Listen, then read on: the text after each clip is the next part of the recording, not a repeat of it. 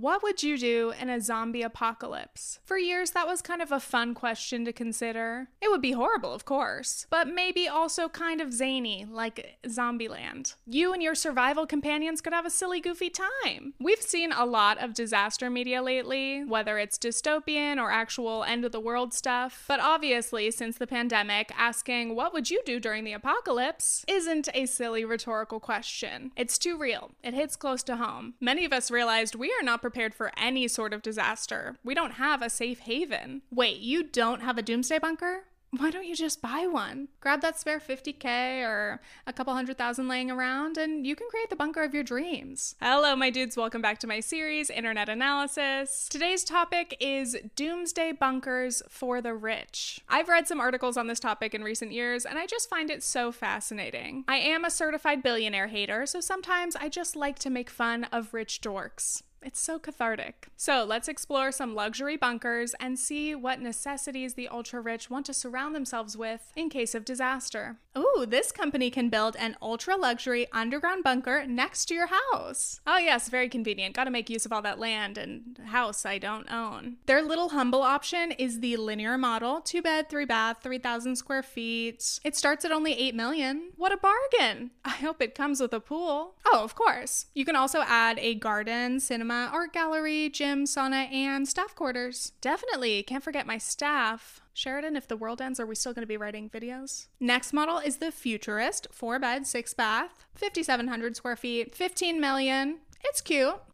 For a bunker, it's gonna be tight. But before we continue, this portion of today's video is sponsored by Book of the Month. Book of the Month is a subscription that sends you a great new book every month. Their team reads hundreds of new releases and narrows it down to about 5 to 7 for you to choose from. This can be a really fun way to discover authors or books you might not know of yet. Plus, that curation can really cut down on decision fatigue. So you look through their monthly selections and each month you can pick either a hardcover or an audiobook. Book of the Month let me pick 2 books to share with you all. And of course, they arrived in the classic blue box. So I have Paper Names by Susie Law. An unexpected act of violence brings together a Chinese-American family and a wealthy white lawyer in this propulsive and sweeping story of family, identity, and the American experience. And I have Did You Hear About Kitty Carr by Crystal Smith Paul, a multi-generational saga that traverses the glamour of old Hollywood and the seductive draw of modern-day showbiz. For both authors, these are their debut novels, so that's very exciting. And they both happen to involve themes of like intergenerational families, race and identity, but through very different plots and contexts, so I'm very excited to read them. So if you'd like to try out Book of the Month, you can go to bookofthemonth.com, join and get your first book for just $5 with code FLOWERS. Personally, I'd recommend Modèle L'Héritage. It starts at $60 million, but hear me out. 5 beds, 7 baths, over 12,000 square feet. Let's watch this promo video. We can never predict or control what will happen in the world. But our first, most powerful instinct is always the same: to protect the ones we love.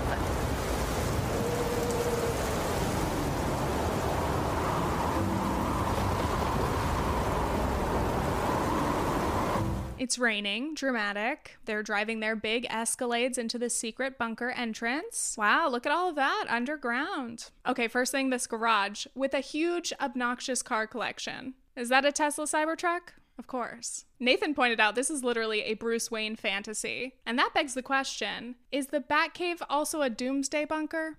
Oppidum creates underground living spaces that are highly secure and completely discreet. So then we have this marble vault entrance and some atrocious green screen work. With everything you need to relax and unwind and keep your mind and body in peak condition. This feels more like a movie trailer than a product promo video. Like, it's definitely playing into the action fantasy, and this has to be geared toward rich men who just want an excuse to make a fancy man cave. We love a little men's only cigar and scotch moment. They look like they're having a wonderful time. Isn't this the end of the world? Actually, maybe they are just chilling. Oppidum recommends making use of these bunkers during peacetime. It offers new opportunities for meeting and entertaining clients and business associates, enjoying time with your family, and immersing yourself in your prized collections at your chosen place of residence. Makes sense. If you're going to be spending millions on this, you might as well get your money's worth. What if the apocalypse doesn't happen in your lifetime? That would be such a waste. Again, this isn't just a bunker. Think of it as an extension of your luxury lifestyle. You've worked hard over many years, taken risks, seized opportunities, made your vision a reality. Your reward is the means to acquire and curate all the beautiful, rare, and precious objects you desire. It's called treating yourself. You know, when you ask most people what they would save first in a fire, they say people, pets, important documents, photo albums. Well, they're clearly losers who have nothing valuable to collect. And they're dumb because they didn't already have a disaster-proof vault. By the way, the highlight of this art gallery footage is the shot focusing on this. Freedom is the possession of those with courage to defend it. As if that would be you guys? Now you might be wondering, if this really is the end of the world, what's the point of protecting your art collection? What if all currency collapses? Will those pieces still hold value? And I'm not talking about the intrinsic creative value. Obviously, the reason we're collecting art is as an investment. And I actually can't think of an answer to this question aside from the rich would want to maintain a sense of normalcy. Pretend like a disaster isn't happening. Therefore, they must be surrounded by their toys, cars, art, and wine. One of the things that amazed me about this website is how it kind of exposes the priorities of the rich. To protect the people we love and the objects we cherish is the most powerful human instinct. First, protect your life, and a close second, your precious collections. They constantly repeat how important their wealth and material items are, which is not surprising when you're marketing to this clientele. Imagine there are billions of people out in the world starving and dying, but at least you get the comfort of knowing you're safe in your sick-ass bunker. You find yourself in a magnificent space with soaring ceilings, opulent handcrafted glass chandeliers, and custom-made furniture. It's hard to believe you're deep under the ground, surrounded by thick layers of reinforced concrete, especially when you catch the scent of fresh flowers from the inner garden. I love how they're trying to make being deep underground, surrounded by reinforced concrete, sound lovely. The goal is literally to be so far removed that you forget what you're escaping. Whatever is happening in the world outside, you can rest easy and live fully in times of tranquility and in times of unrest. I mean, I'm sure we would all love to be that delusional and disconnected during the apocalypse, but come on. Forget what's going on outside with the regular people, the great unwashed. The point of this bunker is that you can really block it out. You don't have to witness the suffering. Nobody can come knocking on your door begging for help. You've earned the right to relax, potentially even enjoy this. I mean, the world might be ending, but that shouldn't mean you have to sacrifice anything. And that's the fascinating distinction for the average person. If we were just alive and with our loved ones, we'd probably be feeling very lucky. But having a luxury bunker is not just about survival. It's about maintaining a relaxed, opulent lifestyle, even while the world is burning. I realized I didn't mention anything about like the power generation and backups. It's boring to me, but also like, I don't know if this stuff works. They really emphasize how pretty it looks, and they say it's all very impressive. But also, I'm fairly certain this entire video is just computer generated. Like, is this real? Do they even have a real location of this? Has one of these ever been built? So honestly, when I first started exploring this topic, I thought this video might be funny. Like this classic bunker tour that looks like a rainforest cafe. It really feels like you're in your own private oasis. This is 15,000 square feet. It really doesn't feel like you're that much underground because like when you look at this carpet, like it's green, it's nice. Like they have like trees and stuff down here. Look at like the beautiful murals. Imagine if the world ended and you couldn't really go outside much because it was scary and there are things going on. This would be the place to be. Look at that. It's hard to believe you're deep under the ground, surrounded by thick layers of reinforced concrete. That is concrete above that. Yeah, some of that is funny, but as I wrote this, it got dark. Naturally, thinking about the apocalypse or climate disasters, the end of the world, is not nice. But this idea is actually infuriating. The super rich are the ones actively destroying the environment and the world, yet they can afford to just outrun the problems and disasters they're causing. Here's a quote from this Douglas Rushkoff piece, which was a big inspiration for this video. More than anything, the rich have succumbed to a mindset where winning means companies earning enough money to insulate themselves from the damage they're creating by earning money in that way. The ordinary state of capitalism is a disaster for 99% of us, but it's great for them. And on top of the usual mess, there's disaster capitalism. Essentially, when investors and companies descend, ready to exploit disasters and make huge profits. A housing or stock market crash? Prime opportunity to buy low. Food or supply shortages? Huge demand means price hikes. Take COVID, for example. While most of us were struggling just to stay healthy and alive, the super rich were living in a different reality. At worst, they were stuck quarantining in their massive mansions. But many could simply escape the pandemic by flying away to their secluded properties. And honestly, COVID was an opportunity for them to earn more money than ever. According to this Brookings report that examined how 22 corporations handled the pandemic, overwhelmingly, financial gains benefited wealthy shareholders and executives, while frontline workers experienced the greatest losses and benefited minimally from company success. Their shareholders grew $1.5 trillion richer, while workers got less than 2% of that benefit. And even after any small increases, the vast majority of these companies still don't pay most of their workers a living wage. And from the Washington Post, Elon Musk, Jeff Bezos, Mark Zuckerberg, and 6 other tech titans made more than $360 billion during the pandemic. It really just twists the knife. Not only do these billionaires get to escape reality, but on top of that, they continuously exploit their workers and reap huge profits from everyone else's suffering.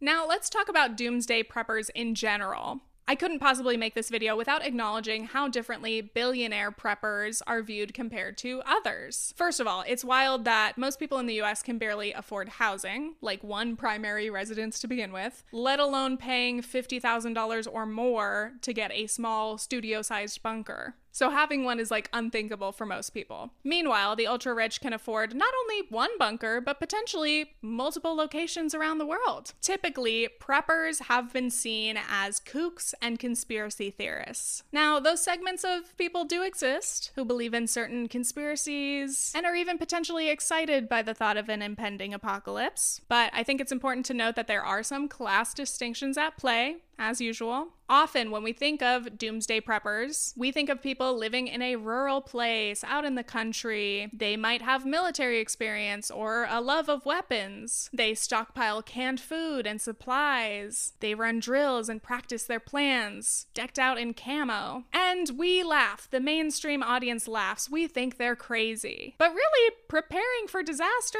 is not crazy. Here in the US, for example, we have lots of natural disasters every year. What's wrong with trying to prepare, trying to make sure you have a plan in place? Obviously, I could write a whole video about preppers. There's so much to say, but basically my point here is preppers have been historically linked to right-wing ideologies or Christians warning about the rapture. And again, those segments of people certainly still exist, but there are also left-wing preppers. And the movement is not entirely white, even though mainstream depictions of preppers are white. There are growing numbers of BIPOC preppers. But regardless, it is not delusional to want to have food and supplies in case shit hits the fan. Again, here in the US, sometimes it feels like we're just like one day away from that at all times. But anyway, my point is that there is this stereotype that preppers are crazy, poor country folk. Yet when billionaires have these intense custom bunkers, that's cool, luxurious, and common sense. It's the ever-present issue of classy if you're rich, trashy if you're poor. So yeah, I think there's a distinction between being a survivalist. Your goal is to survive, to protect your loved ones. It's not going to be easy or pretty, but hopefully you can stay alive. For preppers, life before and after the disaster will look very different, and they know that. But for these billionaire preppers with luxury compounds, they're trying to make life after disaster seem as sane and normal as possible. The fact that the world could be going through a horrific event and you could just be chilling. The privilege that you don't have to face that at all. So to me, it's a distinction between a survivalist and just an elitist exclusionary fantasy. The importance of community. On that note, there is at least one big potential flaw in the billionaire's plan to live their blissful bunker life. Going back to that article by Douglas Rushkoff, this is a really fascinating story. In this piece, he describes how he was invited to address a group mysteriously described as ultra-wealthy stakeholders out in the middle of the desert. He was brought to this secret location expecting to do a talk about the future of technology, but instead he's seated at a table with these 5 unnamed super rich guys, at least 2 of which were billionaires, and they start asking him questions. They started out innocuously and predictably enough. Bitcoin or Ethereum, virtual reality or augmented reality. Eventually, they edged into their real topic of concern, New Zealand or Alaska. Which region would be less affected by the coming climate crisis? It only got worse from there. Which was the greater threat,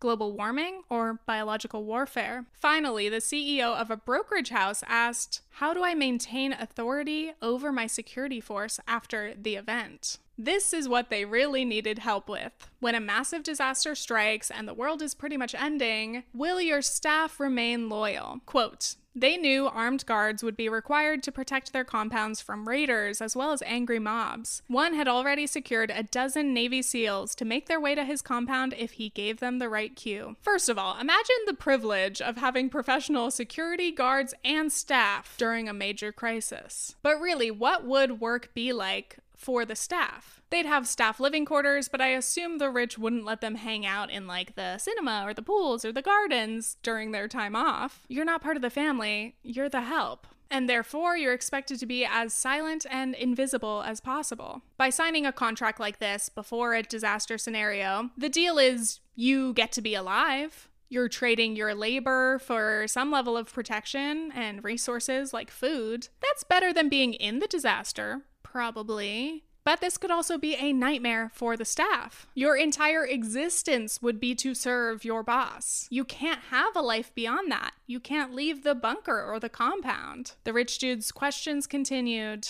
How would we pay the guards once even crypto is worthless? What would stop the guards from eventually choosing their own leader? The billionaires considered using special combination locks on the food supply that only they knew, or making guards wear disciplinary collars of some kind in return for their survival, or maybe building robots to serve as guards and workers, if that technology could be developed in time. This is absolutely wild. Like the disciplinary collars, that really got me. There's a glaring sense of dehumanization here. The staff are only tools for their boss's comfort and survival. These rich guys do not see their staff as people. If you aren't kind, compassionate, and generous to your staff, especially during a disaster scenario, why would they remain loyal to you? I guess only under the threat of violence.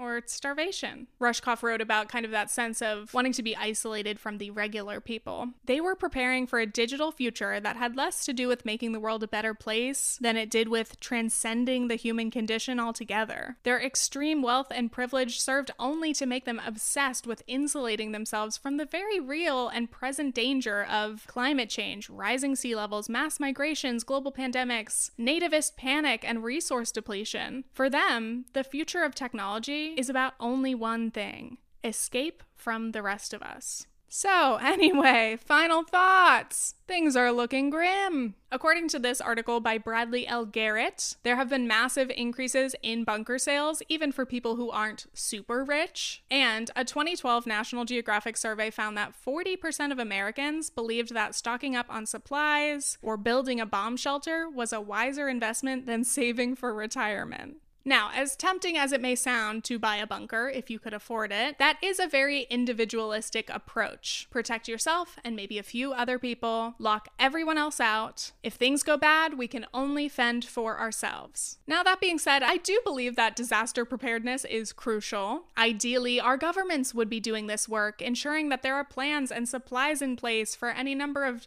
different disasters that could strike. But as we experienced throughout the pandemic, many of those plans didn't work or didn't really exist. And same goes for the supplies. Bottom line, governments were not adequately prepared. And in general, even during the best of times, the government still fails to protect and take care of a lot of people, especially the most marginalized. That's why so many have lost their faith in being protected. Nobody's gonna come save you. Hence why people feel the need to prep. Now, of course, as individual households, I think we all should have basic survival kits in case of emergencies. But overall, this is why we need to rely on each other. We need community. Surviving, especially during tough times, takes a village. Cue spoilers for The Last of Us. That commune looked fantastic. To end with another quote from Bradley Garrett, "This practical deliberateness is where the preparedness movement is now headed. Aligning realistic fears about the future with practices of self-sufficiency, sustainability, self-care, and community building forms the foundation for what some are now calling doomer optimism." I'm just saying, it doesn't hurt to get to know your neighbors, to get involved in your community, and maybe try to learn some practical skills like first aid, gardening, cooking, sewing, crafting. You never know when those might come in handy. So thank you all so much for watching. I hope you enjoyed this episode despite the potentially extremely depressing subject matter. And thanks again to Book of the Month. You can go to bookofthemonth.com and use code FLOWERS to get your first book for only $5. And now I've got to give a shout out to all my patrons. If you want to support my channel, check out my Patreon. I've got some bonus content there, videos, live streams. Extra thank yous to my executive producer tier. We have Uwu Face, Abby Hayden, Chloe Noel, Freshly Laundered, Ivy Adam, Jackie King, Jeanette, Jill Hoffman, Julie Leva, Matthew Gray, Megan Collins, Megcat33, Nicole Louise, Sarah Kemi, Stevie May, Tom Walker, Treffa, and VivianOladon.com. Thank you so much for being patrons. Stay tuned for future internet analysis videos. Okay, thanks, bye!